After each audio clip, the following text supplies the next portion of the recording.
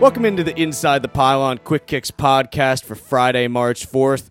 Chuck Zada and Mark Schofield here, and we had teased yesterday that we were going to be bringing in a salary cap expert for a particular team. That team is the New England Patriots, so if you are a fan of any other team, you can now stop listening. If you are a Pats fan, we appreciate you staying on for the entirety of our show. Mark, before we get to our guest, a very happy Friday to you. Happy Friday to you, my friend. And this is a guy who we've been following on Twitter for quite a while, and happy to finally have the chance to talk to him. His name is Miguel Benzan, and he is able to be followed on Twitter at PatsCap. He is probably the best resource, in my opinion, out there for any Patriots-related contract issues in any way, shape, or form. And Miguel, I really appreciate you joining us today. Well, thank you so much for those very kind words. Anytime. Love listening to you guys' show. Well, I didn't really appreciate the singing, but other than Oh, that, you didn't like the sit-in? The sit-in was pretty good, I thought. Miguel, who did it better? Come on. Oh, we don't. oh my goodness gracious. You don't Yeah, have to answer. No one was particularly It was good. Chuck. It's okay. You can say it, Miguel. It was Chuck. I'm fine. I'm fine with it. Okay, it was Chuck. Yeah. Let's talk a little bit just about your background first and how you got into covering the salary cap for the Patriots. I mean, it's kind of dry work. Were you kind of out there and just couldn't find the information, so you said you'd do it yourself? Well, actually, it was the other way around, Chuck. It was like the information was out there. One day I would read a story on the Boston Herald saying this player was going to get cut. It would be $3 million. Next day I read it from the Boston Globe. It would be $4 million. So I said that can't be right. You know what I'm saying? So I decided to say, and then the fans would be saying the same thing about blah blah blah. So I decided, well, if I could just research the CBA, I could be like the person to talk about to be an expert on this Patriot salary cap, and then that's what I've been doing this like for 15 years. So I've become, I think, the go-to source on the Patriot salary cap. Well, it certainly is. Yeah, it's a phenomenal resource. And I guess my first question then, when we talk about what's going on today, in terms of, obviously, we had the Tom Brady deal that was announced a couple days ago now. We still don't have full details on what that deal is going to look like, but you laid out a couple different options. What exactly are the differences between the variations that you laid out a couple days ago? Well, basically, it really depends on how much of a signing bonus he's going to get. The smaller the signing bonus, the bigger the cap savings for the Patriots for the 2015 season. Like you said, the deal hasn't been announced. So it's going to be interesting after hearing about what Sam Bradford got and Joe Flacco got. I was thinking about tweeting this later, so I'm going to but I was thinking maybe what if he just gets Joe Flacco's signing bonus of $40 million and doesn't change his cap number at all for 2016? That's a possibility. Saying maybe the deal was I'm thinking more and more like this, that it's a possibility that he doesn't decrease his cap number, he just gets paid like the top quarterback he is. It's a possibility. But he's at the other way around. If he does create cap space, I'm thinking they're going to create about $3 million. So I'm thinking he's going to get it. My guess, hand to the fire, is that he got a $20 million signing bonus. Miguel, and two other moves that the Patriots made this week, they let go of Brandon LaFell and Scott Chandler. What did that do for cap space, and do you see New England turning around and taking any savings and reinvesting that into those two positions? Well, it created about $3.675 million in cap space. I definitely see them targeting replacements in free agency. Personal favorite of mine would be Dwayne Allen, because I think he may be you can probably get him, hopefully, on a 1-year prove-it deal that's incentive-laden, or maybe somebody like a Ladarius Green as a tight end. Or like for the wide receivers, my personal favorites would be like Mohamed Sanu from the Bengals or Rashad Matthews from the Dolphins. My personal guess is that they're going to probably double dip in really attack free agency, trying to get some guys, two or three players, and increase the competition in training camp, at just the wide receiver, and maybe they can get a guy on a 1-year prove deal, and then maybe another guy who's going to sign maybe for a 2 or 3 year deal. Miguel, what do you see coming up with, and obviously the next couple of years are pretty big in terms of the potential free agents that are leaving the New England Patriots here. You talk about the names that are out there, and obviously you've got kind of what has been termed the big three, I think, of Chandler Jones, Jamie Collins, and Dante Hightower in that front seven. What do you think are the most likely options? Because it seems to me that there's maybe the potential to keep all three, but it's not the most likely scenario. Well, see, I actually think it's the big three, but I would put Malcolm Butler over Chandler Jones. Okay. All right. I think that definitely can keep those three players. I'm really interested in seeing what Olivier Vernon gets, a guy who was tagged from the Dolphins, because he may set what Chandler Jones gets, and if what I'm hearing is right, that he's maybe getting in the $12 to $14 million range, that Chandler Jones, and if cap keeps on going up 8%, that he might be too pricey for the Patriots. That they may want to just, instead of, they already have Gino Grissom and Trey Flowers and Jamal Sheard, they may be better off extending Jamal Sheard and letting Chandler Jones go or tag him, trade him next year. Miguel, some other moves that were made this week are on the defensive line, and you tweeted out today that, they've only got, Alan Branch, Dominic Easley, Malcolm Brown, Chris Jones, Kitchen, Filano coming back on the D line. Again, yep, that's a position that they're probably going to have to address. Do you see them forgoing the free agency route and trying to, this is a deep defensive line class. Do you think that's something they'll try to do in the defensive line? See, that's the real interesting part is, but they have Alan Branch. They had to pick up option bonus for him. They had to make a decision on him by 4 p.m. on March 9th. And they also have Akeem Hicks, who surpassed Silver Saligo on the depth chart during the 2015 season. So he's going to become a free agent. He's the best free agent the Patriots have this offseason.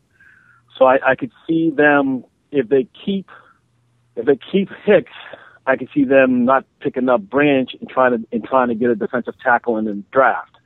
There's always, I do think I think their plan is, if Brady gets older, is to really build him and follow the model that the Broncos did. Have a quality game manager like Peyton Manning, if you want to see what hand quotes around quality. It really wasn't as good this year, and then have the defense carry the team. Miguel, I'm sorry. When we talk about looking at that Patriots offense, obviously one of the issues this year was the offensive line. Is there enough room under the cap to get a number of those potential free agents in 2017 signed and bring in even just a mid-level offensive lineman, whether it's interior or a right tackle, to try to solidify things a little bit? There should be enough room because some of the extensions, for example, if they were to sign Hightower to an extension, that would actually lower his cap number. So, and then if they were to also assign Jamal Sheard to an extension, that would lower his cap number. If they do decide to extend Chandler Jones this year, his extension would also lower his cap number. So they do have the cap room to go after an offensive tackle, or that's what I'm thinking. They're going to go after in free agency more so than a guard myself, because they have so many young guys on the team right now. So what I've been trying to figure out is who they would go after. Except people have been asking me about Mitchell Schwartz from the Browns. I just think he's the right tackle. I just think he's going to get close to $10 million a year. I just don't think that's in their neighborhood. What about when we talk about Chandler Jones? He's a guy that, you kind of feel he may be on the outside looking in. I know a lot of other folks out there have similar thoughts. Is he a guy that you think the Patriots look to move prior to the draft, or, as we've seen occasionally, as teams get into camp and a player goes down because of injury or so forth, do the Patriots end up moving him somewhere in training camp or, in August as we're heading through the preseason? Oh, if they're going to trade him, I think the best time to do it would be before the draft. That's when his value will be at most, because by the time training camp comes along, some teams wouldn't be able to afford him. At this time, if you make the trade in late April, teams can create the room that they need to do so, to make the room for him. If by the time training camp comes, so you're limiting how many people can actually trade for him. So I would think that they would try to trade him. If they're going to trade him this year, it would be before the draft. Miguel, in following the Patriots and how they've handled the cap over going on basically 15 years now, do they stand out as a team that's kind of been really smart with how they've allocated money, or do you think that there have been times when they've been a little bit unwise with how they allocate resources? Overall, they've been smart. They have made, they're not perfect, so they have made some bad decisions in free agency, being a Delius Thomas there, or trying to get a Chad Ochocinco at the end of his career, Albert Hainsworth. Those are few and far between. I think that the biggest things I've seen from them is they change the structure of their contracts, and they also change how they approach players coming up to the second in the rookie deal. It used to be that they wouldn't extend players, so they would have. But now they're doing that more and more often, and now they're changing the contracts so it's more the player has to kind of earn their money, so they didn't follow the lead. Like the San Francisco 49ers were the first people to really put the $46 million active roster bonus as a general construct in the contracts, but the Patriots have taken up to the next level where they're the only team that has a punter and a kicker earning $46 million, has to earn some of the money through $46 million active roster bonuses. Miguel, if you're looking at the current contracts on the Patriots and you had to pick out a couple of your favorites, which deals do you look at and say this is the best deal on the roster for the Patriots, aside from Tom Brady, because we all know that Brady is playing at a huge discount to what he would earn on the open market. So excluding Brady, where do you rank some of the top deals they have signed currently? In order, Gronk, Edelman, Harvey Jabashian. In order, off the top of my head, because I never. It's a great question.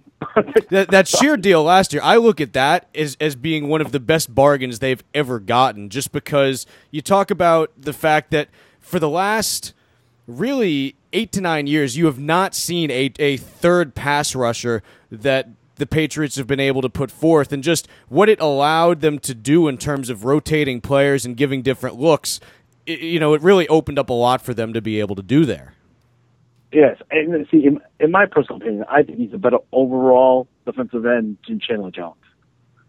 So, but that's why I love the deal. I should, but yes, what you said is so true. That's why I personally think he's better than Chandler Jones overall. But that's just my opinion. Do you find it interesting that you still see so much second guessing of how New England manages the cap? I remember back to.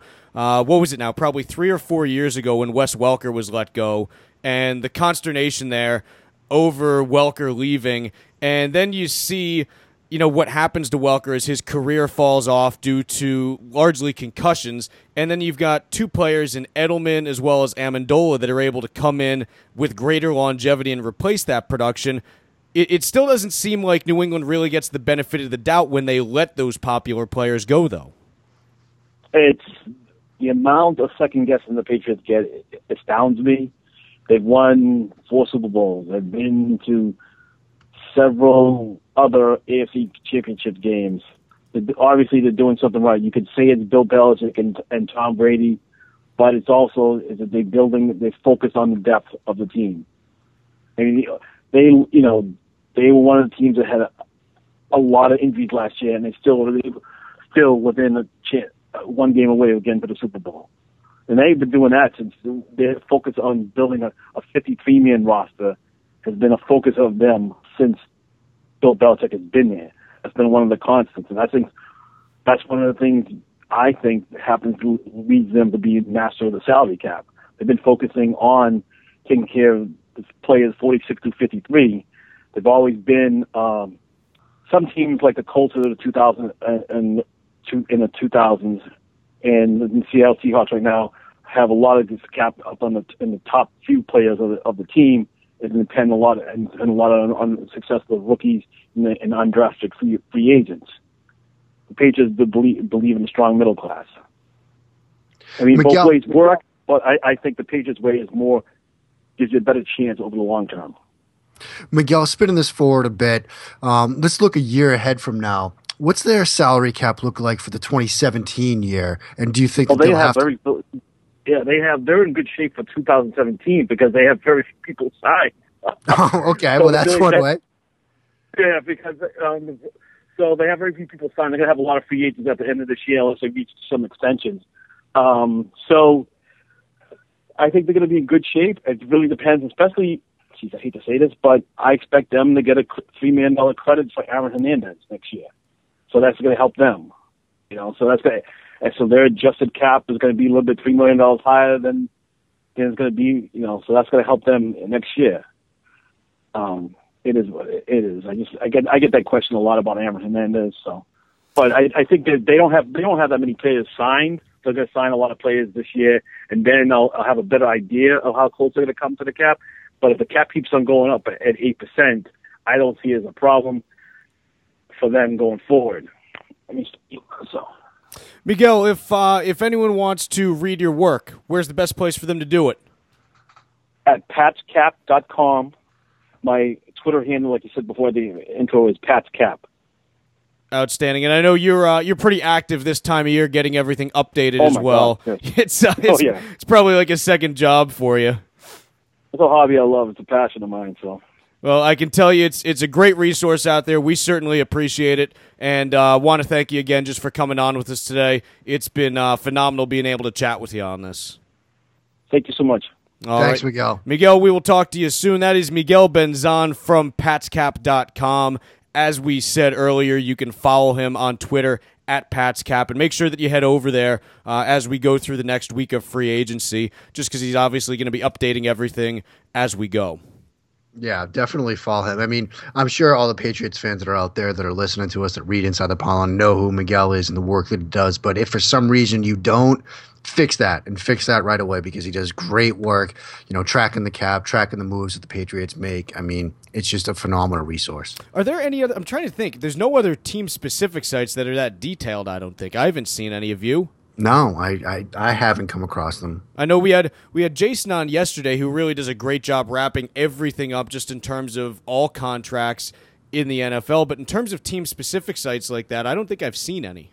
I haven't. I'm checking right now, but I don't find anything. Yeah, good luck with that. Let's go to our Twitter question for the day. Here we go. Okay, this one comes from our frequent Twitter question asker. Is that the word that you would use? That was question like the tweeter? That was like our the frequent least question tweeter. The least graceful intro I could possibly give there. This comes from one of our favorite Twitter. Wow, this is just awful. This comes from Michael Kist. And Michael asks, is Vernon Adams the ultimate sleeper of this QB class? Ultimate sleeper? I mean, he might be. I mean, I think what's interesting is, and partly it's a function of maybe it's the people that I follow and I interact with on Twitter, but there's been a lot of discussion this past week or so about Vernon Adams and what he might add to an offense next year and his draft prospects. And partly it's because, I mean, I wrote an article, Justice Mosqueda wrote an article, Ben Nathan wrote an article, like 3 people dropped Vernon Adams articles like the same day last week. I think that he's an extremely intriguing prospect. He's not a guy that he's not gonna go day 1. I don't know if he'll go day 2, maybe late 3rd round. He's probably a day 3 guy, but again, he's a guy that does some things nice with the football. I think he's a very smart quarterback. He's somewhat he can improvise when he needs to, but he can work within the structure of a play when he needs to. So he's a very intriguing prospect. Is he the most underrated sleeper type? I don't know, because there's some other guys that we've talked about like a Kessler or Hogan that aren't getting a lot of discussion right now. They're not flashy, sexy types, but those are guys that might stick around in the league for 8 or 10 years. There's some guys near the back of this class like Dallin Williams, the quarterback from Dartmouth, that not a lot of people are talking about at all, but put up some big numbers, ran a nice, kind of complex offensive system, throws a nice deep ball. We had Emery Hunt on last week or so, talked about him, and Emery has dug into all of these guys and spoke really highly of Williams. So Adams is among a group of guys that I think that are underrated in this class, and it's part of the reason why I love this draft class so much. Is it, filled with high, sexy guys at the top that are going to be surefire all pros and could start day one? No, but you get to that like 8th, 9th, 10th, 11th guy in the class, and you can make an argument that they're going to be in this league 10 years from now. So that's why I love it. And yeah, Adams is one of a couple of guys I consider that sort of underrated sleeper spot in this class. Awesome stuff. Awesome stuff. It's weekend time, Mark. It's weekend time, man. It's always good. It's always a good feeling to be able to put the feet up and know that you can rest for another, 8 hours, and then you got to get back to watching tape because there's so many other people grinding as well. But we do it because we love it. No rest for the weary. To all of our listeners, hopefully you enjoy a great weekend. We will be back on Monday. We do have a full week planned for you then, and also going to be announcing a couple special projects that are coming up pretty soon as well. Make sure you stick around so that you can get all the info on those. For Chuck Zodda and Mark Schofield, we will see you next week on the Inside the Pylon Quick Kicks podcast.